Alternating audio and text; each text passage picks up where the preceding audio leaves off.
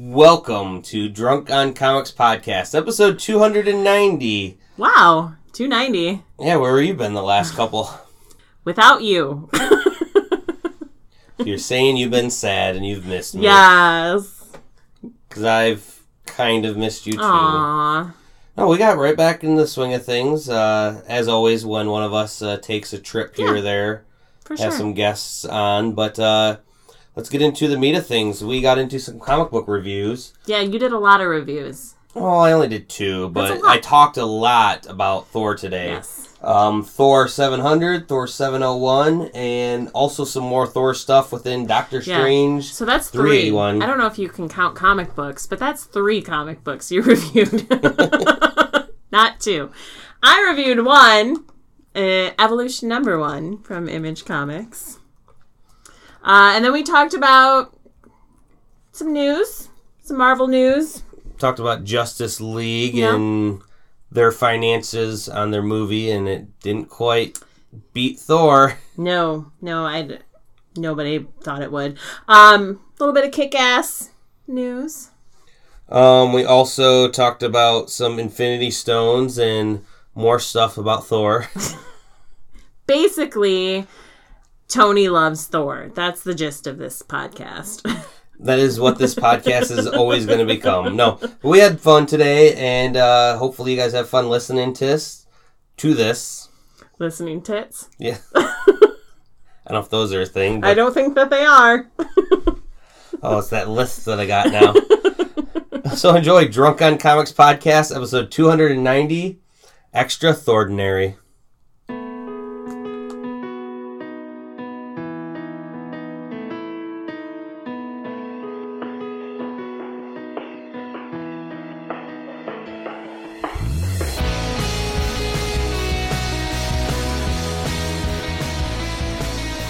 Oh, I learned a lot of things about kid shows, more so than I normally do. Kids shows? Yeah, like I had watched my 5-year-old nephew for the longest time. PJ Masks, you know what that is? Yes. It's little kid superheroes who wear their PJs. Yeah. Yeah. I learned that now because I thought it was one of the guys was named PJ. Oh.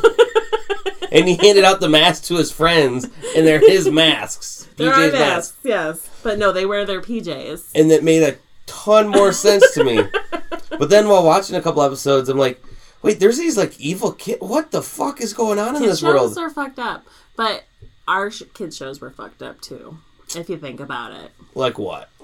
Really? Like He-Man or She-Ra or Care Bears or Rainbow They were Bright? just showing off some very masculinity in those. Some maybe some undertones of certain things in the shows, but they had evil characters in those too. Oh yeah, well they were way worse. I mean, I don't think everything got past the censors back then. Oh yeah. Nowadays though, like Bionicles. Yeah. Like that was the only like Milo has watched every single Lego show except for those. So he got really deep into that, and I was kind of like, this is kind of cool. And I never thought those toys were all that great, but now I know what he's going to want for Christmas. Bionicles. Yep. It's great when kids get into shit like that, because it just makes buying for them so much easier. We started the night not last night, the night when I babysat him. My roommate also had his daughter over, who she's 3 years old and smart as hell. We were going to watch the BFG, the big fucking giant. Yeah, that's what Friendly Giant. Yeah. And I thought like the big fucking gun from Doom. I thought that was going to be age appropriate, except for it kind of starts off with the orphanage, and then they say it starts off with like something about the boogeyman, and then the little girl goes, "Oh, that ain't good." And I go, dude, no, that's probably not. We're going to watch something else. Do you remember watching An American Tail when we were younger? Oh, that shit's scary. That shit's depressing as fuck. Very much so. Release the weapon! Kids are way more capable of handling that shit than we give them credit for. Yeah, but also because my kids, yes, could be desensitized to it.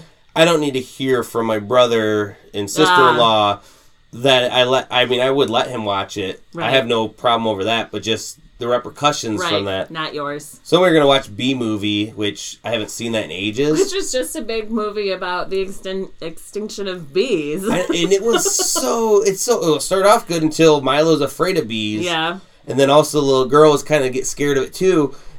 And me and my roommate were kind of like, that's when we switched down to PJ Masks because they started jumping up and down saying PJ Masks. It's like, all right, I guess we're watching that.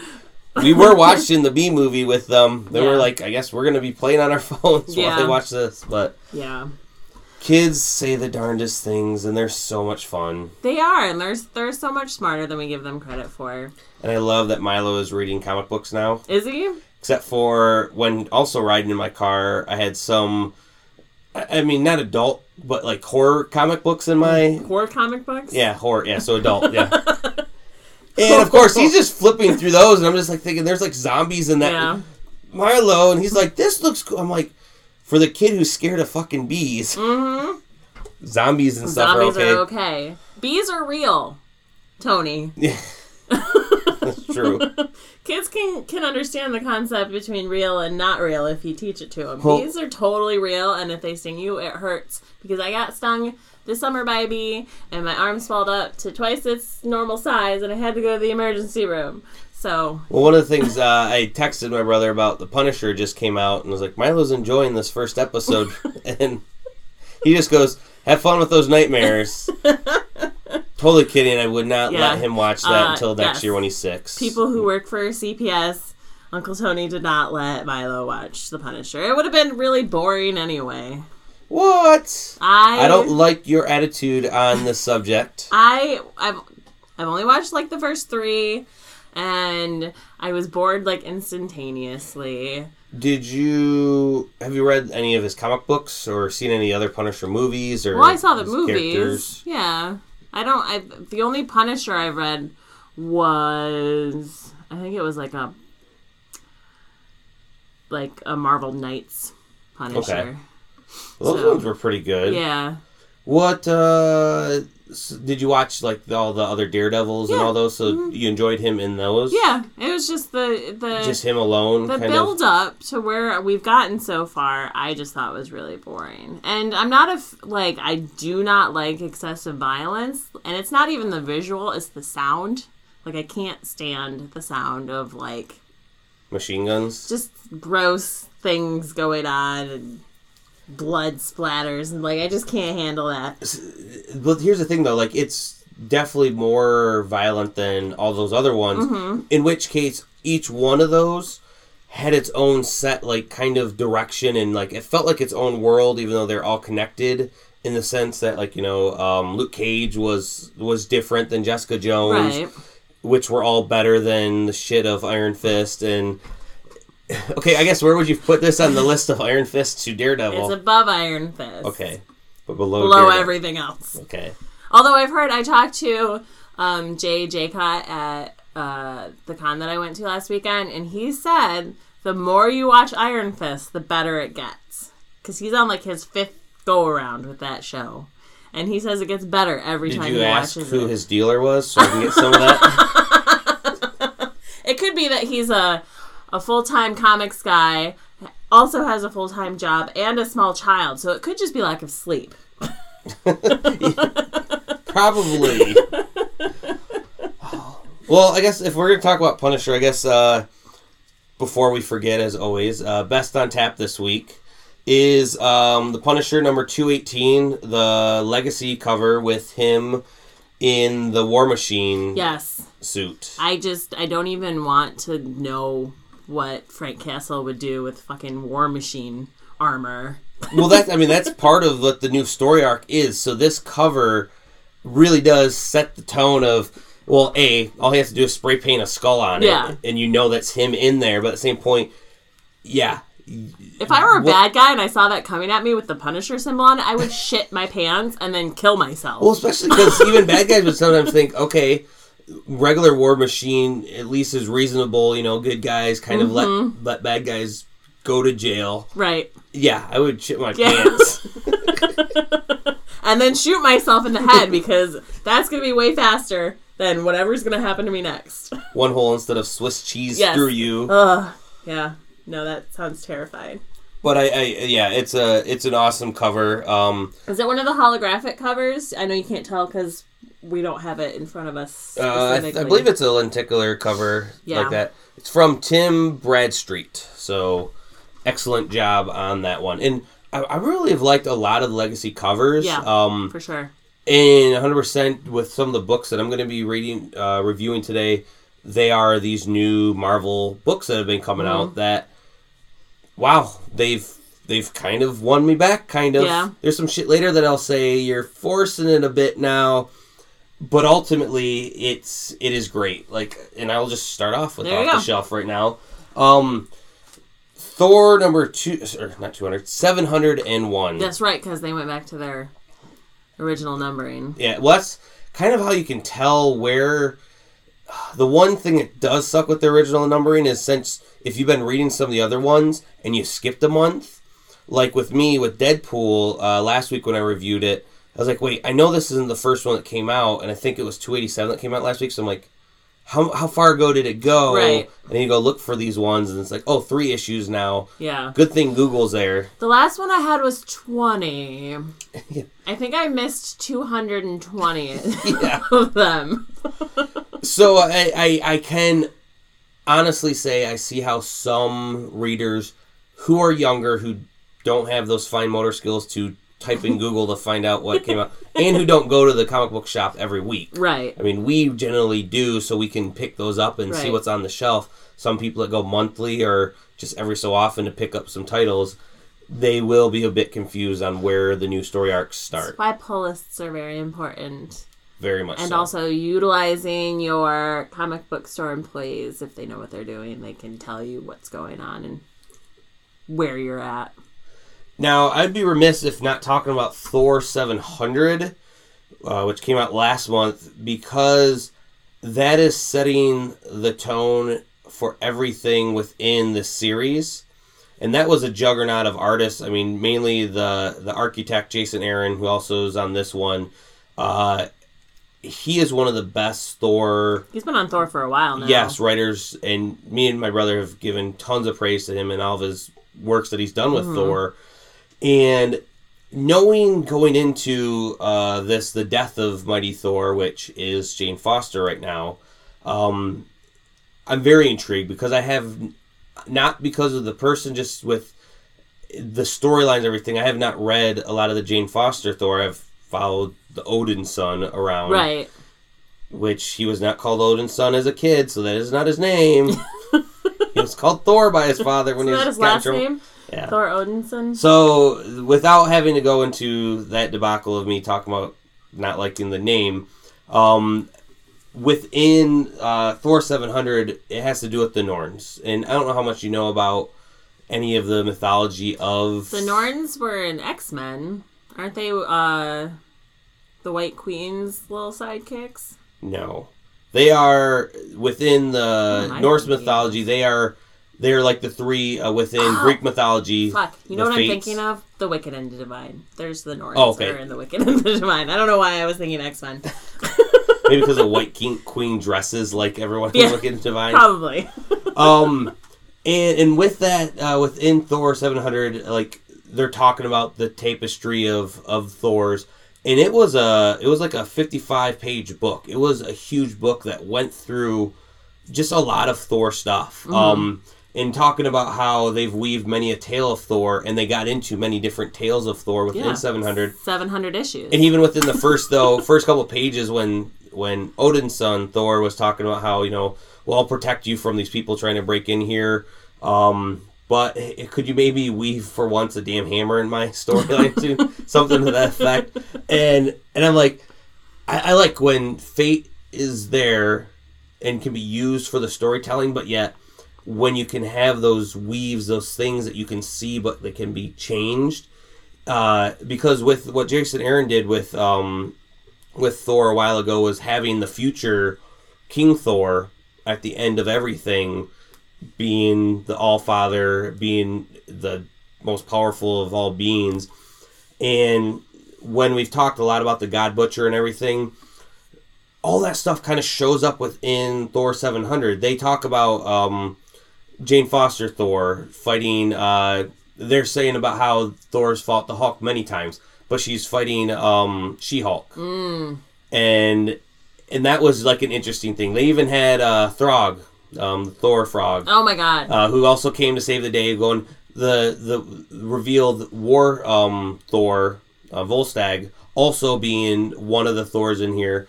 You have Odin's son. You have all these things going on, and with all that, they're saying, there's always many Thors, but they're all epic. Right. All the stories of Thor. And these are like alternate universe versions of... No, this is all like what's going on now in this main universe. There's a lot of Thors. Still a lot of Thors. Some things that... This sounds sexy. Some Thors that people may forget.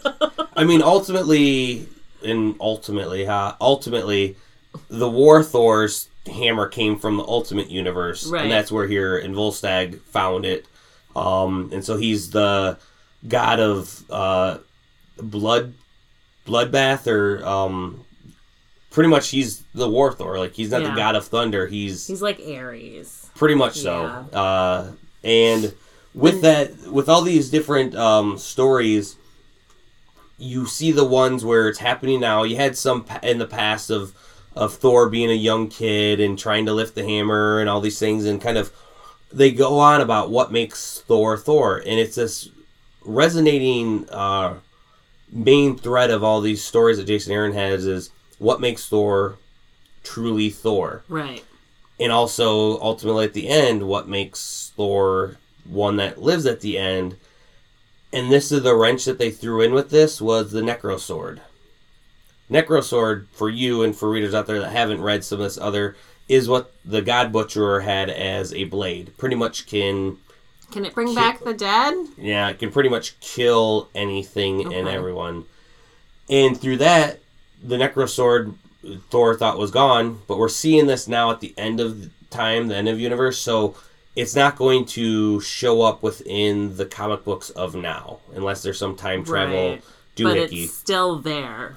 And what the fuck does that mean? Well, when you see it at the end of time, when it was a really... I'm not even explaining how it set it up, because everything was layered within layers, because the Norns are telling of these stories of Thor, so you're having all these different Thor stories being told, but are broken up in a way that they flow into the other one of like, but then there's this, but also this, and you go back to this one and that one. What I mainly want to talk about is the Necrosword met Galactus and absorbed him. And he's the Necrosword absorbed Galactus. Well, he absorbed Galactus, or Galactus absorbed the sword, or the sword absorbed They're Galactus. They're one now. Yep, and so he's Black Galactus, Butcherer of Worlds. Oh my god, that sounds terrifying. Do you know who one of Galactus's big, people that he's fought with a lot of times? No. What does he do? He eats planets. Yeah.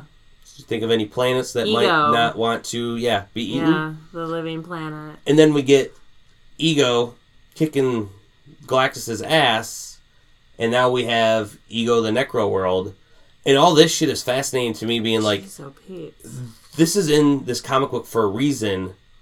When is this going to come to fruition? Because this is at the end of time. Yes. Right? So this is God knows when in the future. But they have to be telling it for a reason. And they also show a Loki there. Seeing this, the Loki of now, who is the younger version, who they've had for the last couple of years. Okay. I don't want to see adult version come back. He's just a dick. I like young, mischievous Loki. And he's thinking, I now see a way for us to end or something, which throughout these other small stories, you still see that infighting between Thor and Loki. You see sometimes they're okay, sometimes they're not. And it just all flows well. And this is also issue number 700 that came out last month. I haven't gotten to 701 yet. You also see the visions of the Norns, and it's setting the stage for be epic comics. And they just say, "Don't let Jane," and then it ends there. It just kind of like, "Don't let Jane ... Well, yeah, so die. Don't let her do something. Now let's set the stage for what's going on with the now. You have the past, you have the future, you had some things that could happen. 701 starts off with War Thor going to old Asgard. because within the comic books, Asgard's been abandoned, and we have Asgardia floating in space and everything. In there, Mangag comes back. Mangag. I remember you talking about him previously. Mangog. It's Mangag. Yeah. Mangag. And it's just through for letters him, at the paper for that name. I mean, he was created as, you know, a huge, powerful enemy that has come back multiple times to fight Thor. Pretty much the stories are as such that, and he also showed up within 700 to kind of set the stage for this, but he's got the power of 1 billion people that have died because pretty much at one point Odin didn't like this world and just killed them all. And through that, their consciousness created this being that cannot be destroyed. Oh. In fact, one time Odin resurrected all those people to try to prevent this being. Did not work. Well, it did it for that storyline, but like he comes back always. And what you had is an ultimate showdown of like Volstagg even says, well, you have the, you know, power of 1 billion people. Well, I have the power of a whole universe because he has the hammer from that universe. And when you find out that even he can't beat him, like Volstagg can't beat Mangag, you're seeing a power player within this story. And he always comes to destroy gods. When Malekith showed up and he doesn't smell of a god, doesn't smell of Asgardian, Malekith kind of being the key player behind this war that's going on. Right. You get this sense of, all right, he knows he's safe, and he's kind of pushing Mangag in the correct way. He's actually pointing him to Earth, where there is Thor. But who is Thor? Well, Thor is Jane Foster right now. Right. She's not a god. Is she a god? She's a god when she has the hammer. Ah. And if she lets go of the hammer, she'll die if she's not Thor, right? Yeah, well, I mean, she can, and I don't know the exact time limits they have on it, because they've now made Mjolnir be sentient and stuff too, which you kind of get the sense from. I hate it when they do that. I will say this, for anyone that's jumping onto Thor, 700 is the best fucking book I've read in forever of jumping on to tell all those stories. And even in that, it explained how she didn't have the hammer for a certain amount of time because it was flying around and stuff, so she was turning back in. And Who Saved the Day was kind of a cool little thing that happened. So her, though, having never fought this being before, not having any idea how powerful this being is, seeing it already bring down a Thor of War, like... I didn't mean to make you laugh. That's his name. I mean, that's what he does. It was just the way you said it. It just made it seem like a threat that is super powerful in a way that was easily conveyed from one fight, knowing that this being also is just getting stronger and the hatred and the rising, and being afraid from the previous issue of what does that mean? It's, you know, people are going to think Jane dying. But is it something else? Right. Is it giving up the hammer? Oh, also, by the way, Mangag actually cracked the hammer and broke it and destroyed it. Oh, Jane's hammer. No, Volstagg's. Okay. The War Thor. War Thor. Yeah. So the Thor of War. Having a being be able to break a hammer, which also then made him just back to regular Asgardian god, not the War Thor. Right. Because he's now dead floating in space because he then got his ass kicked because he didn't have that extra... There was a lot of that was going on into this book, but it mainly kind of was pulling this thread of this storyline. And I'm curious to see some of those other storylines from 700, but I'm assuming that this is going to be the main one that they're going with right now. Yeah. It was good. I looked up Mangag because I had never heard of him before. I Wikipedia'd him, and he's fucking ugly as fuck. That kind of lizard, weird, buffalo lizard robot looking thing. Yeah. It does say his notable alias is Odin, though. So what the fuck does that mean? Has he pretended to be Odin in the past? It's probably because of... Well, he's probably said he was Odin to trap Thor and then came about like, ha ha ha, it's not me. Because Odin's a fucker sometimes. I could see him being a dick like that. Yeah. All right. Are you done? Yeah. With Thor? Okay.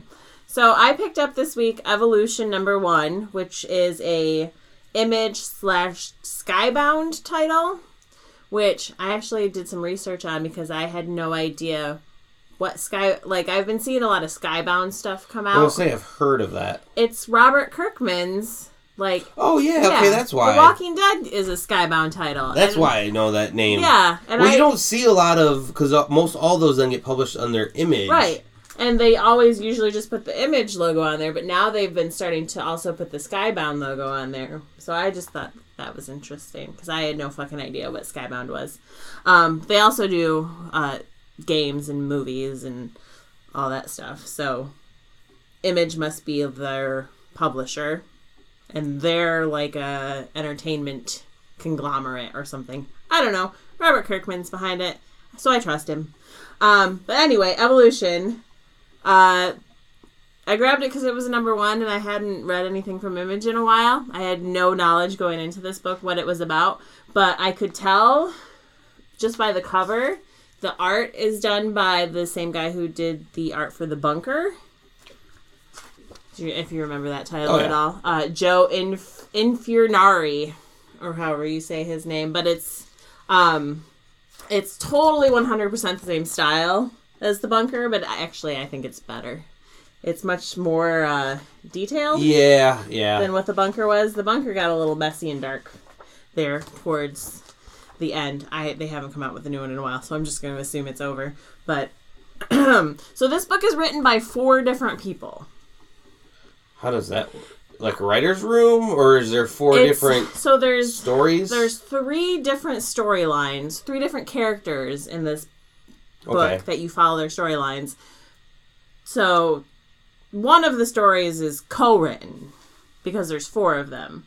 But the writers are James Asmus, Joseph Keatinge, Christopher Sabella, and Joshua Williamson.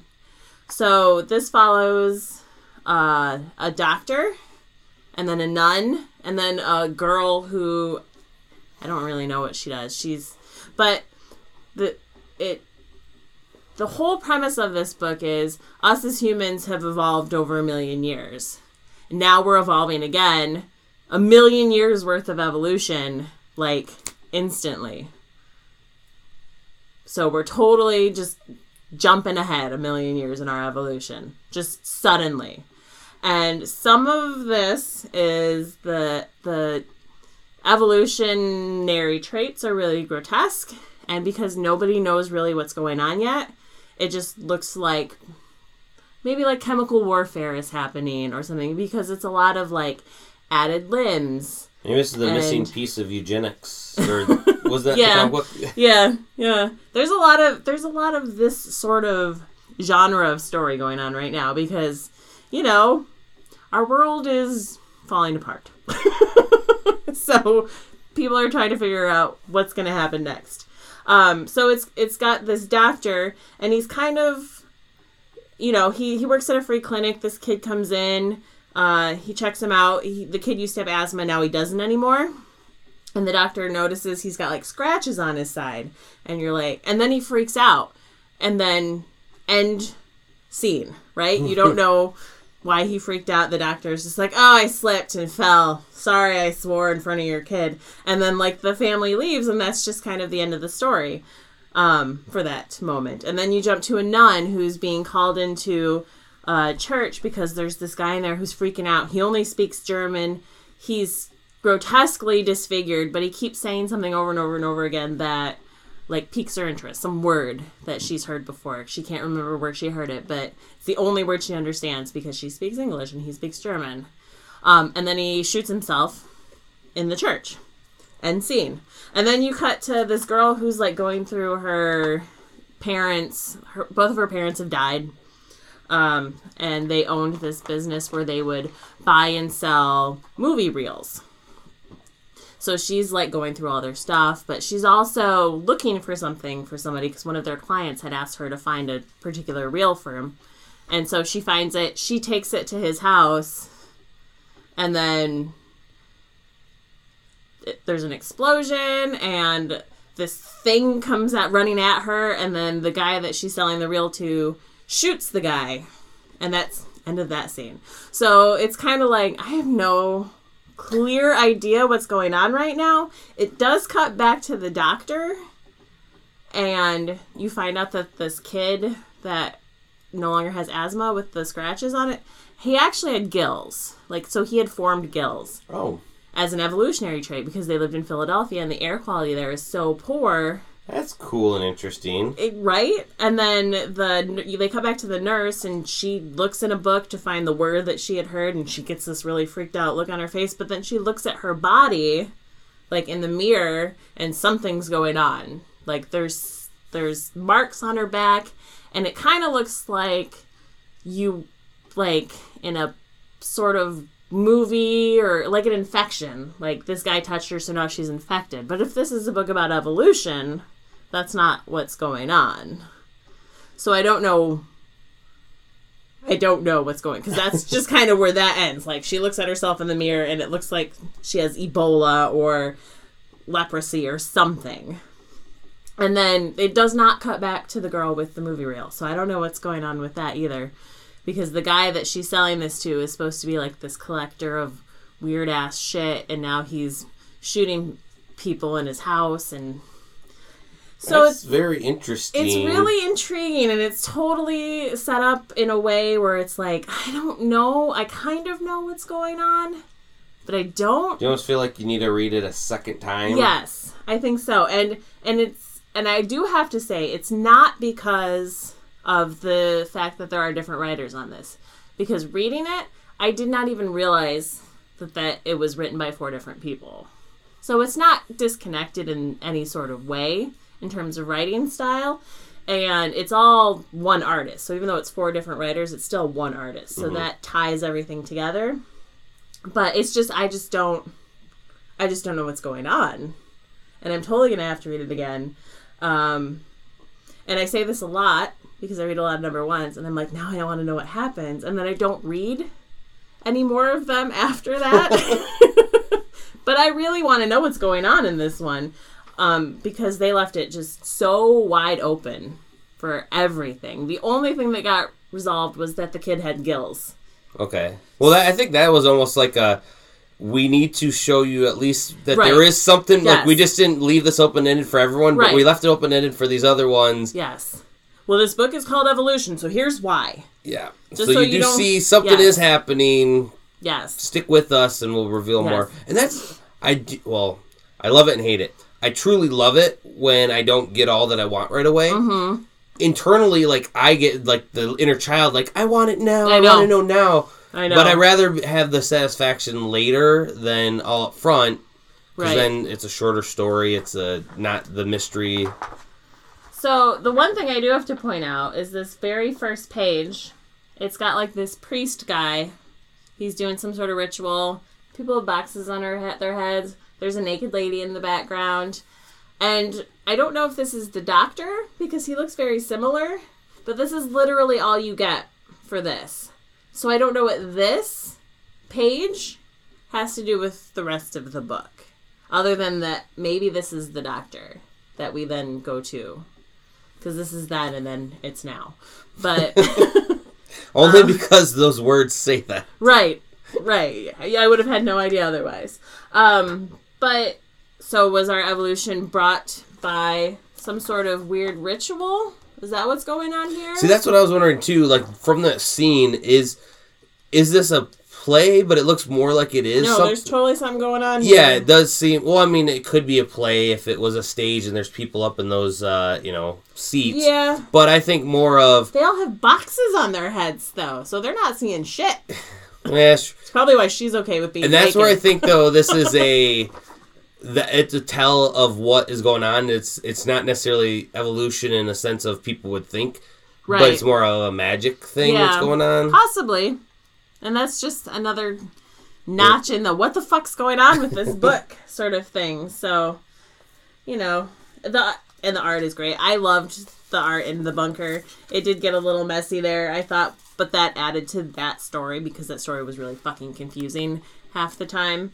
But I love Infurnari's work most of the time. So All right. Well, I have another book that kind of coincides with the last book I just reviewed, and it is Doctor Strange 381. Just a Marvel whore now, aren't you? Yeah. Can you guess what the connection would be? Between Doctor Strange and Thor. Thor. They were in that last movie together. Okay. No, besides that, I guess. No. Well. If I thought about it, maybe I could come up with No, it. you wouldn't get it. No? Okay. Yeah. So, I mean, Doctor Strange is typically a book that follows Doctor Strange. Sometimes, though, the title has been used when Doctor Strange hasn't been in it because it's following someone else who is the Sorcerer Supreme, such as this case. The new Sorcerer Supreme right now is Loki. Oh. And I had heard about this, and this is one of those things where with all the comics and everything, I love Doctor Strange. It is one of my favorites, as well as Thor, so that's another reason tying together.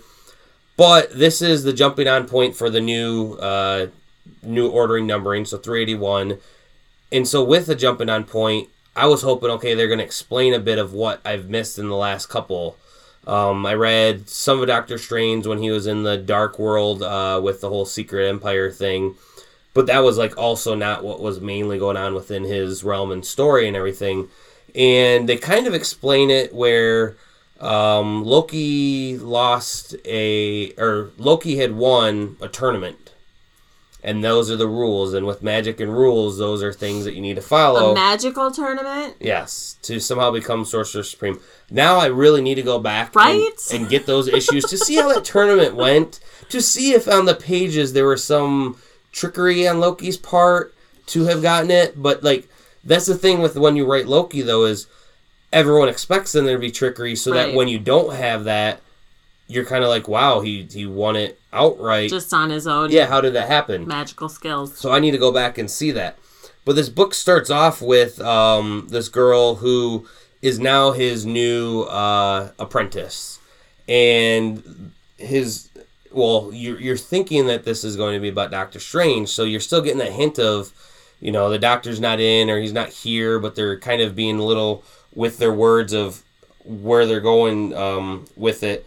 And she had been, within the first part, she was Zelma Stanton.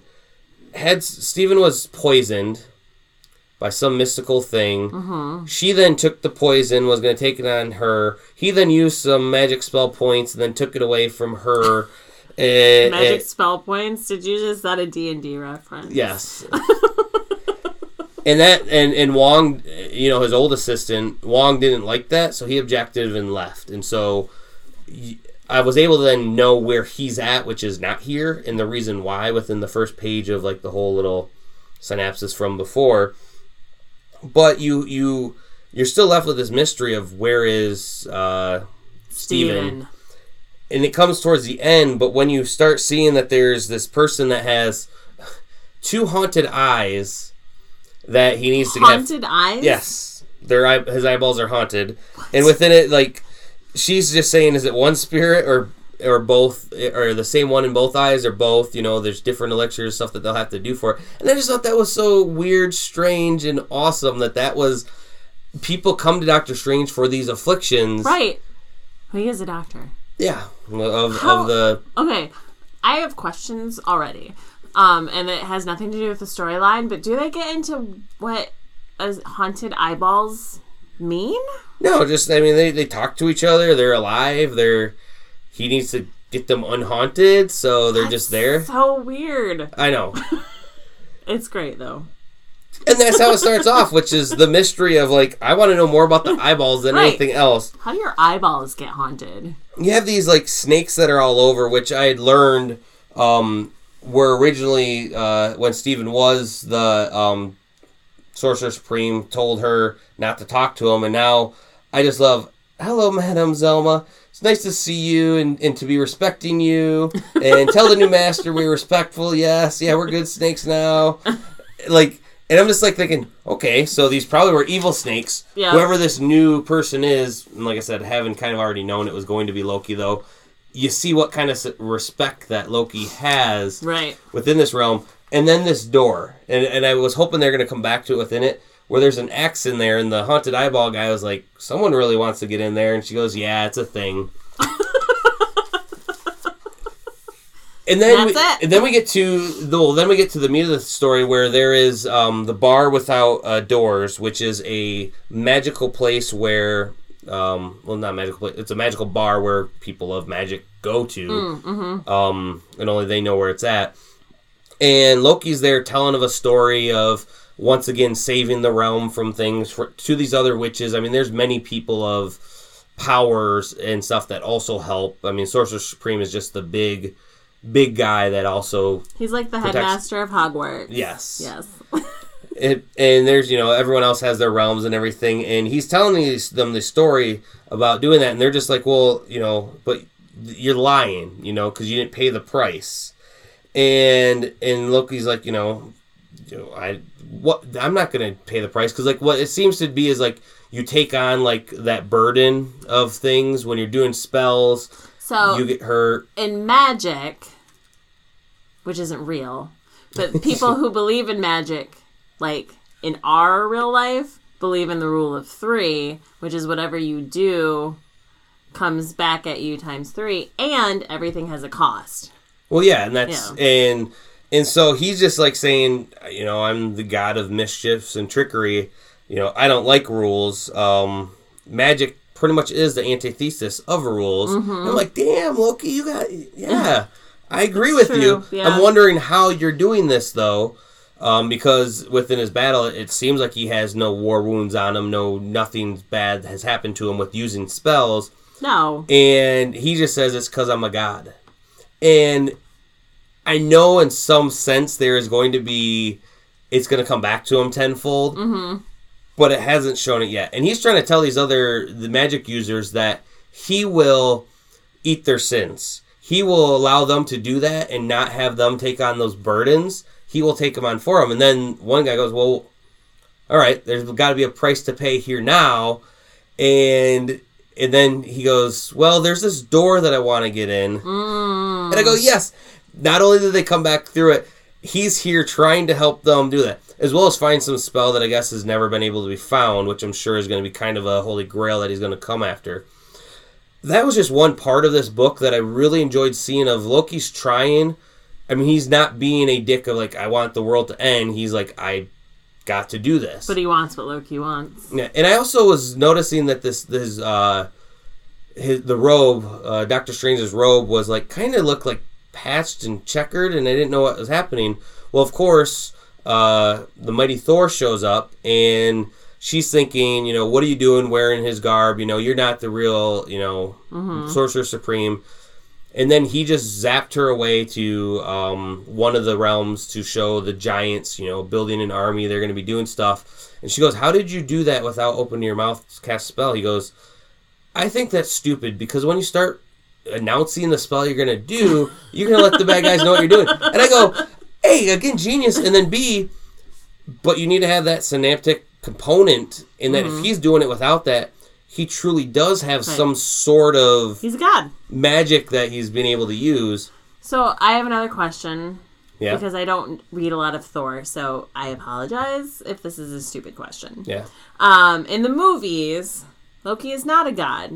He's a baby, what is it, ice giant? Yeah. Oh, and he truly is...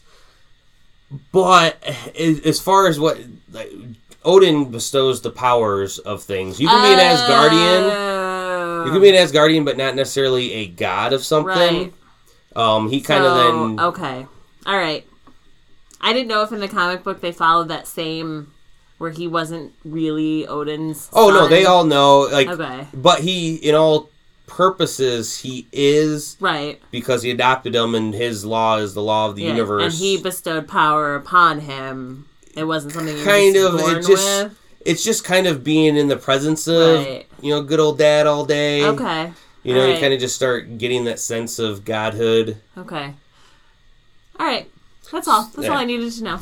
So when he's showing her though that he can see things beyond most people, he goes, if you don't think I'm doing this to be real, you can take the mantle. And she's like then seeing, wow, you can see it. All right, I guess there is things that not even my hammer can, fell. And I'm going to be watching you and stuff. And when she goes through a portal away, the coolest thing that I got from this issue was, well, it wasn't the coolest thing, but it was, I thought, a really cool thing was he goes by Dr. Foster. Because no one knows who that is, but with him being able to see all, right. He could even see who that was. God damn, where was he when we all didn't know who Lady Thor was? That would have been nice to know. Well, that's him being the Sorcerer Supreme, though, saying that he sees all these other things. So I'm sure Stephen probably knew within the books of that. But I really like that where the story is going, and they get to the end where the person that's kind of explaining of I lost Loki and stuff. Throughout there's they're not word balloons, but the other kind of like rectangles that kind of are internal dialogue. Yeah, that's telling the story. Storyteller. And you're kind of thinking, who is telling the story? There's even one spot where I was like, I'm pretty sure this is Steven because he's telling, well, Loki beat me. Yes, and it's his book. And even when Loki was then explaining his story to the bar, his internal monologue was going over the other one. I was like, that seems kind of strange. It does seem strange. Yeah. Steven's strange. With no pun, but... and it's because of the way that, they're struggling of who's dominant in this story. But you then see Steven, who I wouldn't say is been unkempt. He has a full beard, not the cool goatee. Not the Tony, I live in a cabin in the woods beard. Yes. No, it is. It looks, and he's now talking to Wanda, another magic user, of, she's like, you gotta come back, and he goes, Loki won fair and square, and I wanted to do magic to fix my hands to do something, and he's in a lab coat and everything, so you're thinking, wow, he's a doctor now, he's doing things, and then she leaves, and then as he's saying, ain't that right, and this dog starts talking to her, or she said, if you want to be Dr. Doolittle, and the dog goes, what's Dr. Doolittle, and then you find out, oh, he's not a real doctor. He's a vet. Okay, I guess they I don't want to say doctors. That. Yeah. Before I open my mouth. They're just animal doctors. And so that's where he's at, and I'm like, that's interesting. I did not think that he would be like a civilian doing things. Obviously, it's gonna come back around to him because he's the best, but I like that they're exploring something different. So since Loki, does that mean Steven's out of magic right now? He's still a magical being. He obviously could talk to the animal. Right. And and he'll always have magic because he knows the mystic arts. He knows how to do a spell or two. Well, he has to keep that magic going and keep his hands right, too, doesn't he? Well, his hands are always... Yeah, I mean, they kind of help him with his hands because his hands are fucked up. Yeah. But, I like that he can talk to the animals. Yeah. And I want to see an entire issue of just Stephen Strange... vet. Well, I want to know, just like Loki, I want to know what the hell is behind that one door. Yeah. And I also want to know, there's something that's going to happen. Well, yeah, the moment he probably opens that door, that's where... Dormammu. Strange was, hiding. Yeah. Oh, my God. That would be the perfect setup. Marvel, please. I know you listen to our podcast. Make that happen because I want to have Dormammu. Yes, but I love this direction where it's going.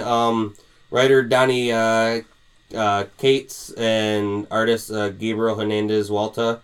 Jordi Belair's on colors here. Of course he is. I think Jordi Belair colors everything Marvel does. Yeah.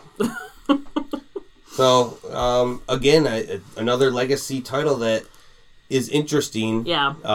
With all these two, at the end they explain... So, like with the Cap one, they had that recap page. All these have, kind of...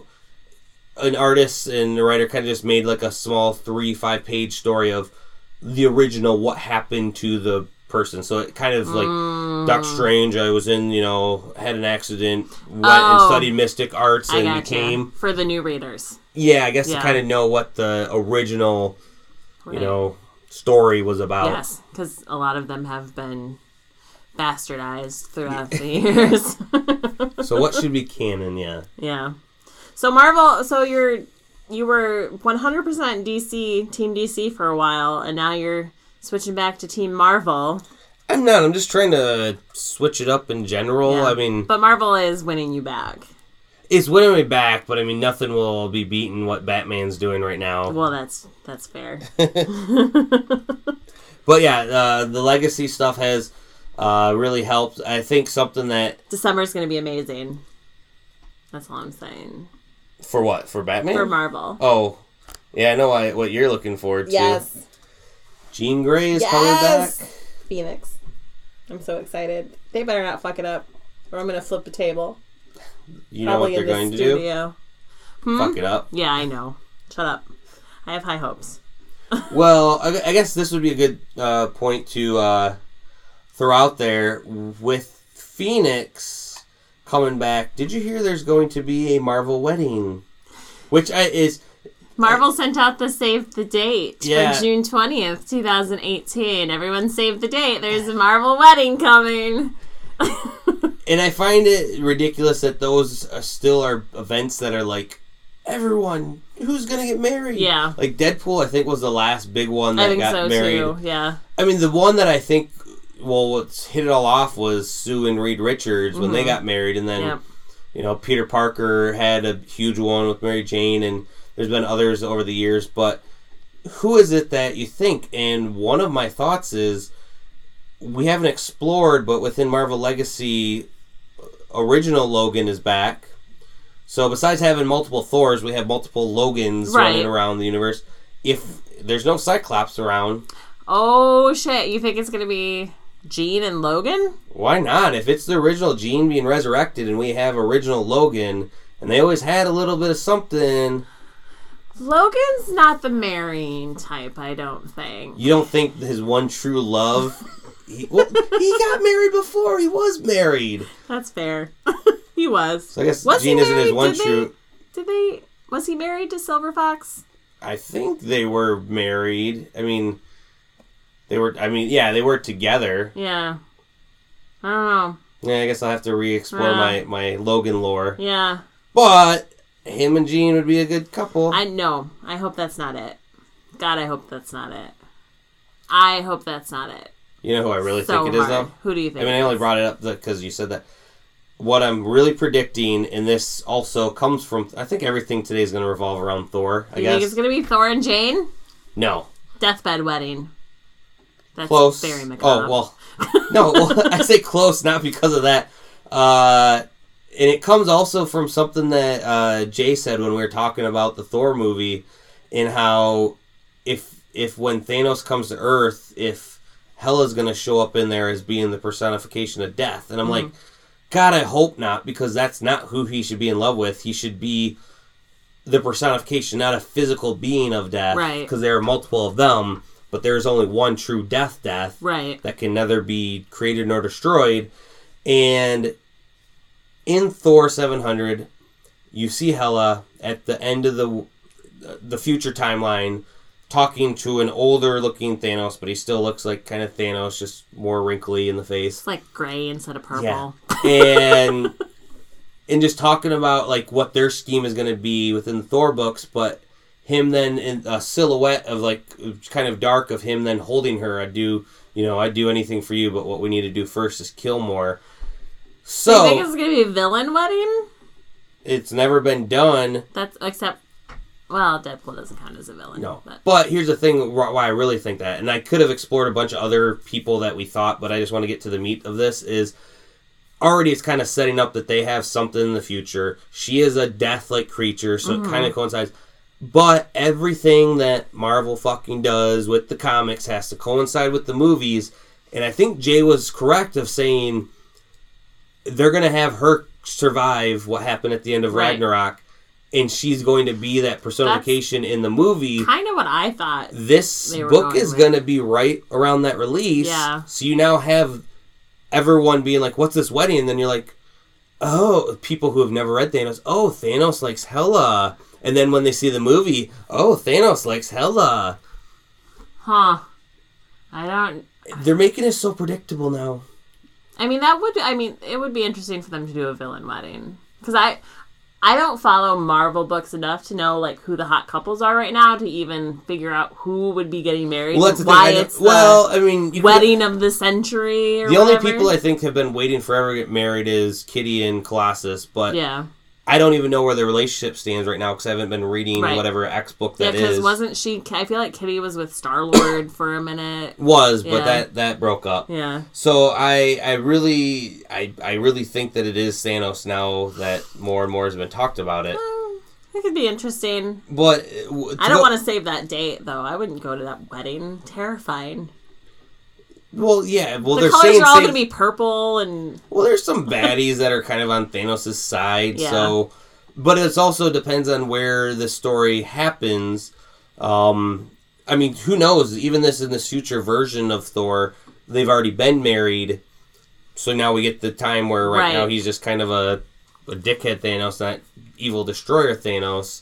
I mean, he has his own book that I love reading, and he is a dick and destroys things, but he's a well-balanced character. He's just doing it for love. But I want to say this, too. So there was a teaser for Marvel of They Hold Infinity that had Star-Lord holding Infinity Stone. You have Logan, and you have Captain Marvel holding one. And this is going to be their big event. Oh, wait, they're not doing events. But their story, and this is what kills me. This is coming out this spring to coincide with the other fucking movie. But it has Logan in it. Well, in Marvel Legacy, #1, that giant book, Logan showed up in there with an Infinity Stone, and he's been, ever since, no one ever was like, what the fuck? How did he have a stone? Where's he at? What's he doing? Like I said, and it is the space gem he has, so I think he just hijacked it out of that cocoon, but however, it was crushed, or it was torn open in the comic book. That's still a mystery to be found. Within Guardians of the Galaxy this week, issue 147, they just found the Power Stone. One of the gems. Right, yeah, no, But the blank look wasn't because I didn't know what that was. But with that being said, what they found it in was interesting. It's these... You'd think these gems are all like, could fit all of them in the palm of your hand. Right. This was a massive, 3-story tall building, fucking rock, stone, solid. What? Exactly. And that's when they're like... all go on in Gauntlet. Yeah. And what Marvel has been saying since this week when that debuted, because we've already, like I said, these haven't shown up since Secret Wars. Right. Logan having one within this Marvel Legacy #1 was the first time when, holy shit, Stone's coming back. Well, of course they're coming back into the universe because we got to use them within the movies. Now that we have this giant, massive one, because you're always thinking they're gems, they're saying after Secret Wars, they could be anything. They could be anywhere. Heck, the time gem might not even be in our time. So now they're really leaving a mystery for people that have followed the stones throughout the comic book history and everything with them. They could be anything. They could be anywhere. Were the stones sentient for a minute? Well, they are. Are they still? They weren't ever sentient amongst each other. They are. There was within the Iron Man series, the 10 rings. Yeah. Oh, that's what it was. That the Mandarin had. Yes. Those were sentient. Okay. That storyline kind of went nowhere, but that was interesting at the time. That's what I'm thinking. Yeah. But the stones, no. But they are from a previous god of the previous universe. And it's interesting that what they use is, so that previous universe was kind of destroyed, so now they could be anything. And what does that mean? Were they, in the other universe, were they kind of like that and then chiseled down and refined to that heart of it? Mm-hmm. But it makes it interesting now because Star-Lord and Nova, who discovered this other one, they can't just put that in their pocket and safeguard it. Giant fucking stone. Yeah. In kind of like a silo within that comic book that I almost would have reviewed that if not for just knowing we were going to talk about it here and now. Right. And that's kind of the meat of that book. But again, they're bringing them up. I love it. Yeah. But you don't need to time it with the movie. Well, no, because... You could have debuted this now. You could have debuted this 2 years ago. You could have debuted this whenever. And it's not going to coincide with the movie because, again, it has Logan in it, and he's not allowed in the movies. But the whole... What's going to happen within this is the heroes are going to find the gems. Within the comic book, Thanos is going to rise to power and get his gauntlet back. Guarantee you that happens within the comic books because it's going to happen within the movies. Stop affecting my fucking comics movies. I love you. I'm going to always love your movies. Stay the fucking movies. Well, and also, like, these are movies based on previous stories, so you don't need to redo the story. Just say, hey, people, if you want to read the source material, here's the issues you go and read. Well, so I'm even up to the... Actually, I do think even in the book, it would be kind of cool if he married Hela. But I'm open to the idea of even if that's who they kind of replace... But then I'm not, because I'm like, it doesn't seem like Thanos does and be like, oh, hey, babe, I like you, random person. Like, yeah. I think they should just have no love triangle there, and just he's a conqueror. Yeah. He doesn't need to in the movie to like this death lady. No. But I see them teaming up within it because she's predominantly made within Thor to be this all-powerful being. Right. She smashed the hammer. Yes, she did. Just like Mangog. Yes, Mangog. Which just sounds like a weird evolution of man. Oh, so also some Thor. I'm just going to be all Thor. That's fine. All Thor, all the time. Made over 700 million worldwide now. Yeah, nice. So it's going quite well for Marvel. Yeah. How's 247 million domestic. I mean, yeah, that's pretty good. That is pretty good. That's an overall successful movie. It is. Let's talk about one that maybe not so successful. Yes, when you issue success on home box office isn't always telling, but when... No, because Americans will fucking watch everything. Well, or they won't, because debuting at around 100 million, it's Justice League. And that is where... Now, granted, their overall take from around the world was closer to like 2 million or so. Right. So worldwide, they're doing a lot better. But they're not doing all that great in America. And so let's talk about what happened to this movie before the movie even came out. Is their Rotten Tomatoes score was leaked ahead of the movie. I don't think that had anything to do with it. Really? Because I know a lot of people out there who totally judge whether they're going to go see a movie based on its Rotten Tomatoes score. I think a lot of people were planning on going to see this movie regardless. Even if it was a shitty score, they were still going to go see it. You think so? Yep. But it didn't draw any new people in. True. If the Rotten Tomatoes score would have come out and it was like above 80%, I don't even remember what the score was. It was 53. Low. Yeah. I would say even if it was above 70%, I think there would have been people out there who would have been like, oh my god, this movie's actually good. I'm totally going to go see it now. I would have. I haven't seen it yet. I would have made some time for it in my schedule.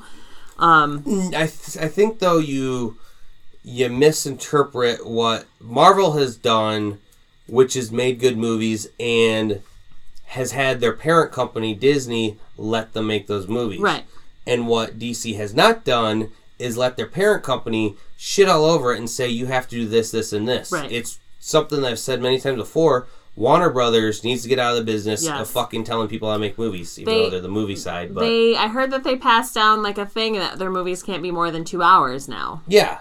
And which you can't do in movies like this. Yeah, you need to have time to let these things, and let the directors make the time of what they feel they should flow, because then you're cutting out key scenes or changing things. And the CG, I mean, I know even in the trailers didn't look the greatest. Like, you could have spent a little bit longer time on Cyborg. I mean, cool to 90s degrees, but nowadays that shit looked not real.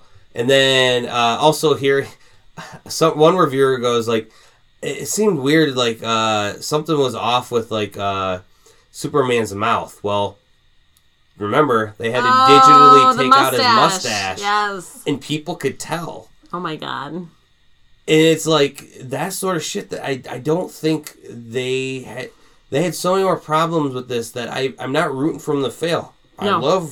I love things. But they are failing, and they're going to continue to just make mediocre when they could be making stellar movies if they just took the time to not listening to Warner Brothers. Right. Let Jeff Johns fix it. Now, granted, he came on halfway after this. through, and I have hopes for what he could do, but already with Ben Affleck officially confirming now he's done with the Bat, it's been rumored all summer. I know. Even the director of that movie was saying that the next one would be not connected to the DCU, but then going back on that word, no, it's part of the overall same. They don't know what the fuck they're doing over there. Right. And I heard rumors Jake Gyllenhaal could be the new... I'm going to reserve judgment on that because the same feeling that I'm having right now about Jake Gyllenhaal being Batman is the same feeling I had when I heard Heath Ledger was going to be the Joker. And that turned out amazing. So I'm not going to... Well, even Ben Affleck turned into an amazing Batman. Oh, you don't think? He did better than I thought he was going to do. Yeah, so, I mean, he's Ben Affleck, so he's always mouth breathing. It's weird. But... So, yeah, I mean, I can't picture it. I can't picture Jake Gyllenhaal as Batman. Oh, I definitely can't in my head. Especially since the way they've gone with Batman in these movies is the older Batman, and Jake Gyllenhaal is way the fuck younger than Ben Affleck is. So that's going to be... Then Batman Beyond? Maybe they're going to go that way. And I'm fine with that, too. That would be... I think they would need to go even younger if they were going to do that, because Jake Gyllenhaal... Well, hey, here's the thing, though. They're being selective on... They're not saying he's Bruce. That's true. Saying he's Batman, so... That's true. So it could be. It could be that. And in which case, that's... And I'm fine with them switching Batman. It's the way they did all of the 90s movies. So having a new actor as Batman doesn't... It doesn't take me out of the stories bother me at now. all. Right. Because they kind of... That's the way we grew up on Batman movies. That's what's interesting when Marvel finally gets to that point. I think they're going to... After this Phase 4, they're just going to kind of... do it with everyone. Like, they're just going to be like, all right, well, they're going to keep some people, but the ones that are leaving, they're going to just recast a couple all at the same time, not slowly, and then have those be on for the next 10 years. Right.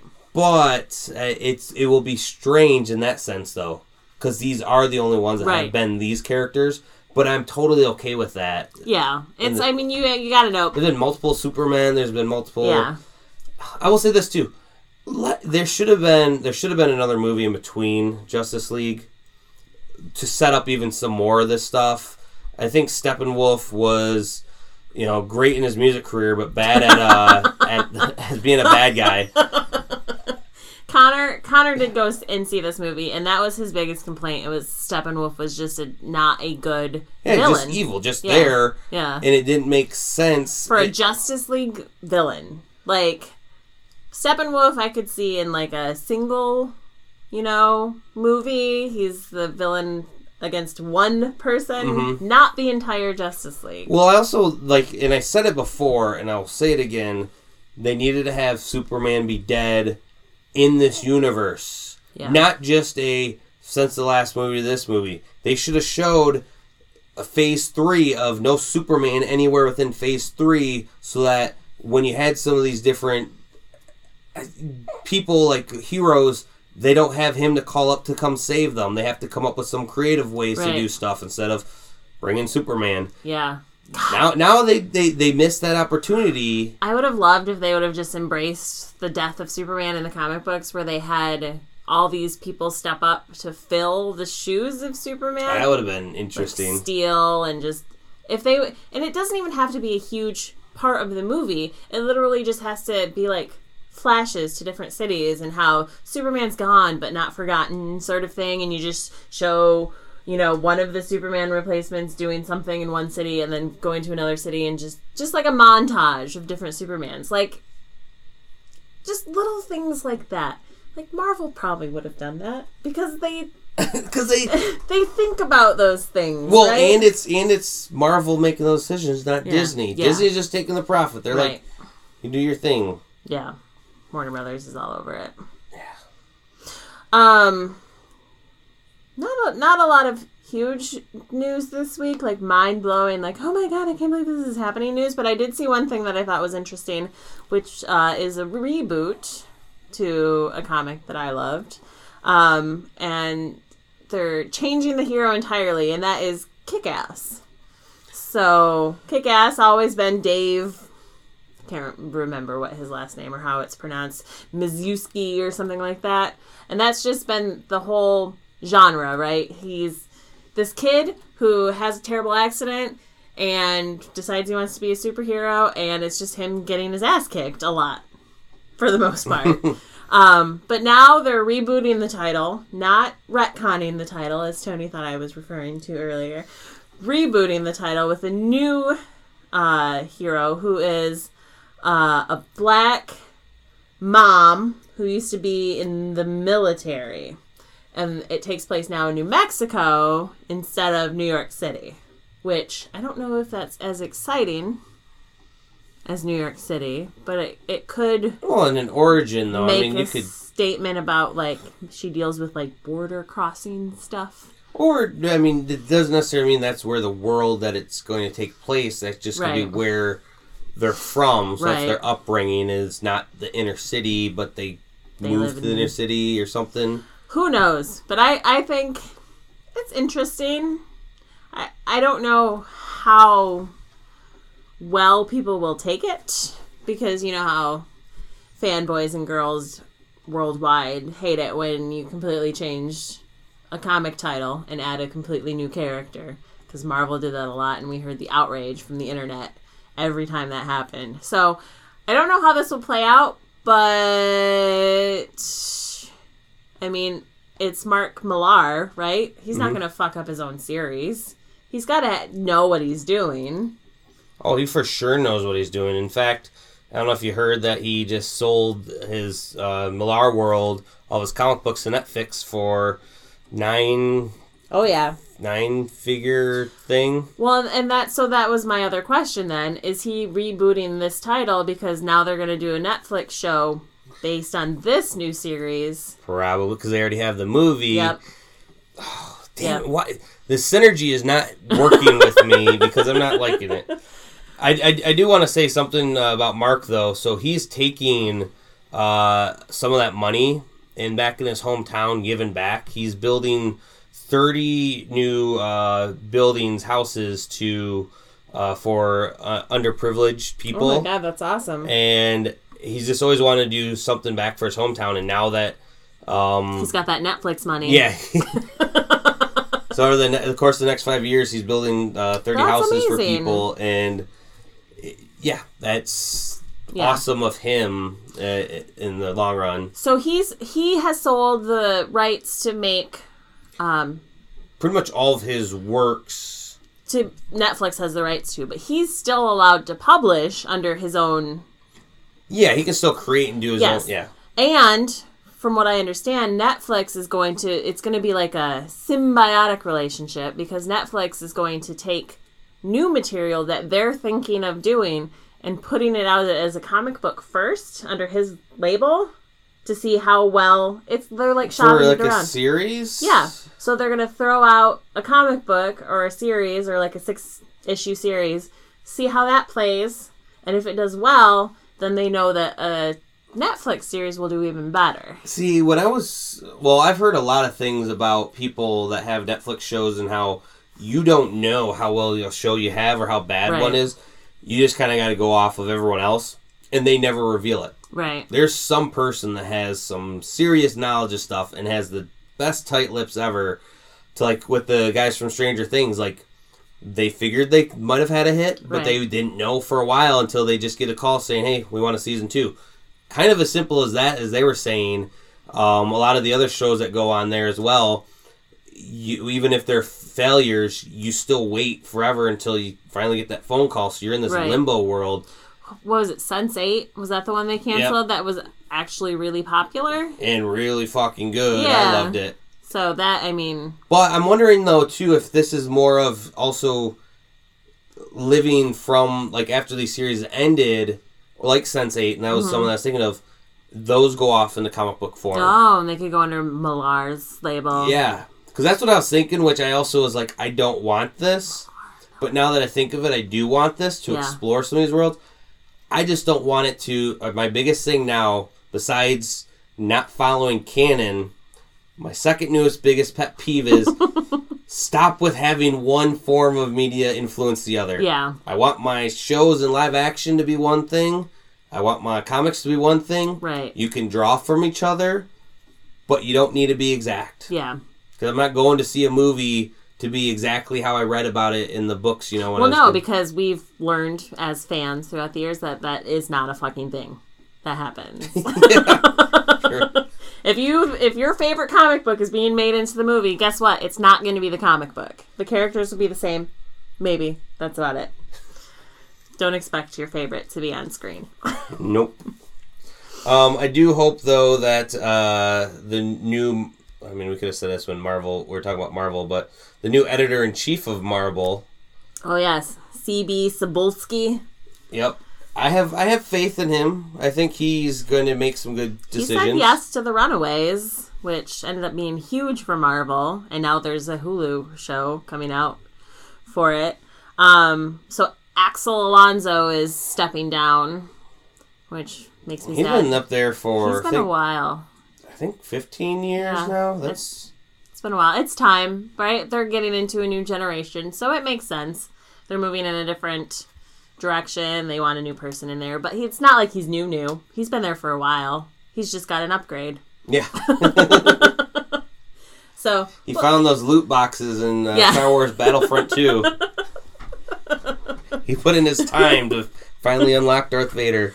But that also makes me happy, though. They didn't just take somebody, you don't have somebody jumping ship, right? Mm-hmm. Like we had with DC a couple weeks ago, which you guys probably talked about last week. He literally has been working with Marvel for years as an assistant editor, and now he's risen the ranks to editor-in-chief. So he's an insider, which could kind of suck, but he also knows the vision. And so he's not going to come in and be like, oh, guess what? I know you guys just changed everything, but we're going to do it again 2 months from now. Sorry, but this is what I want to do now. So, pros and cons, I think, with taking a guy who's been there for a while. All right. That's all I have for really anything to... I mean, there's some other things. Sony wants the 21st century stuff. I mean, 21st century is going to sell off their shit. Yeah. All these people now want to buy it. Oh, yeah. This is, commodity, right? That's what comic books are now. The only other thing I want to mention that I'm very excited about is there is going to be a new Labyrinth comic book coming out that explores the origins of Jareth. And I think that is going to be super cool. And I totally want to see how the Goblin King became the Goblin King. And that's all I have to say about that. All right, why don't you take us into Booze in a Book? All right, so Booze in a Book this week. I know we didn't talk about any Batman earlier, but I totally have a Batman title because he rules DC right now. So I picked up the Dark Knight's Metal tie-in, The Batman Who Laughs, which is one of the evil Batman's origin stories. And I'm not allowed to spoil it because Tony hasn't read it yet. That's the big reason why I put it over here. But I do want to point one thing out because I know how much you love this shit in comic books. The beginning of the book, Oh, actually, you know what? This isn't the one I even was going to point that out in. So never mind. I'm not going to spoil it at all. There was another comic book that came out a couple weeks ago. And I will tell you about it later. So anyway, Batman Who Laughs. If you're reading Metal at all, it's the Joker Batman hybrid, so that's not spoiling anything. And that's all I'll say about it. The drink that we're pairing it with today is the Clown Prince, which seems apt. So it's equal parts grape juice and bubblegum vodka. Bubblegum vodka? Bubblegum vodka. And sugar, green food coloring, and a blood orange wheel, which is just a fancy way of saying a slice of blood orange. So you mix the sugar with the green food coloring, and you rim the glass with that, and then you mix the bubblegum vodka and the grape juice, and put it in the glass, so then you have that nice purple with the green around the rim, like the Joker, right? And you just throw your blood orange in there, because this book is very bloody. Very bloody. Just very, very bloody. So, anyway, enjoy with Batman Who Laughs. All right. Well, I guess leave you with this. For every minute, the future is becoming the past. Thor. Oh. He said that. Because everything I said today was Thor. Yes, you do. I think you have a man crush on Thor. Fuck yeah. Yeah. Stay thirsty for Thanksgiving. It's coming up soon. And Tony and I might have a special edition Thanksgiving podcast in the works.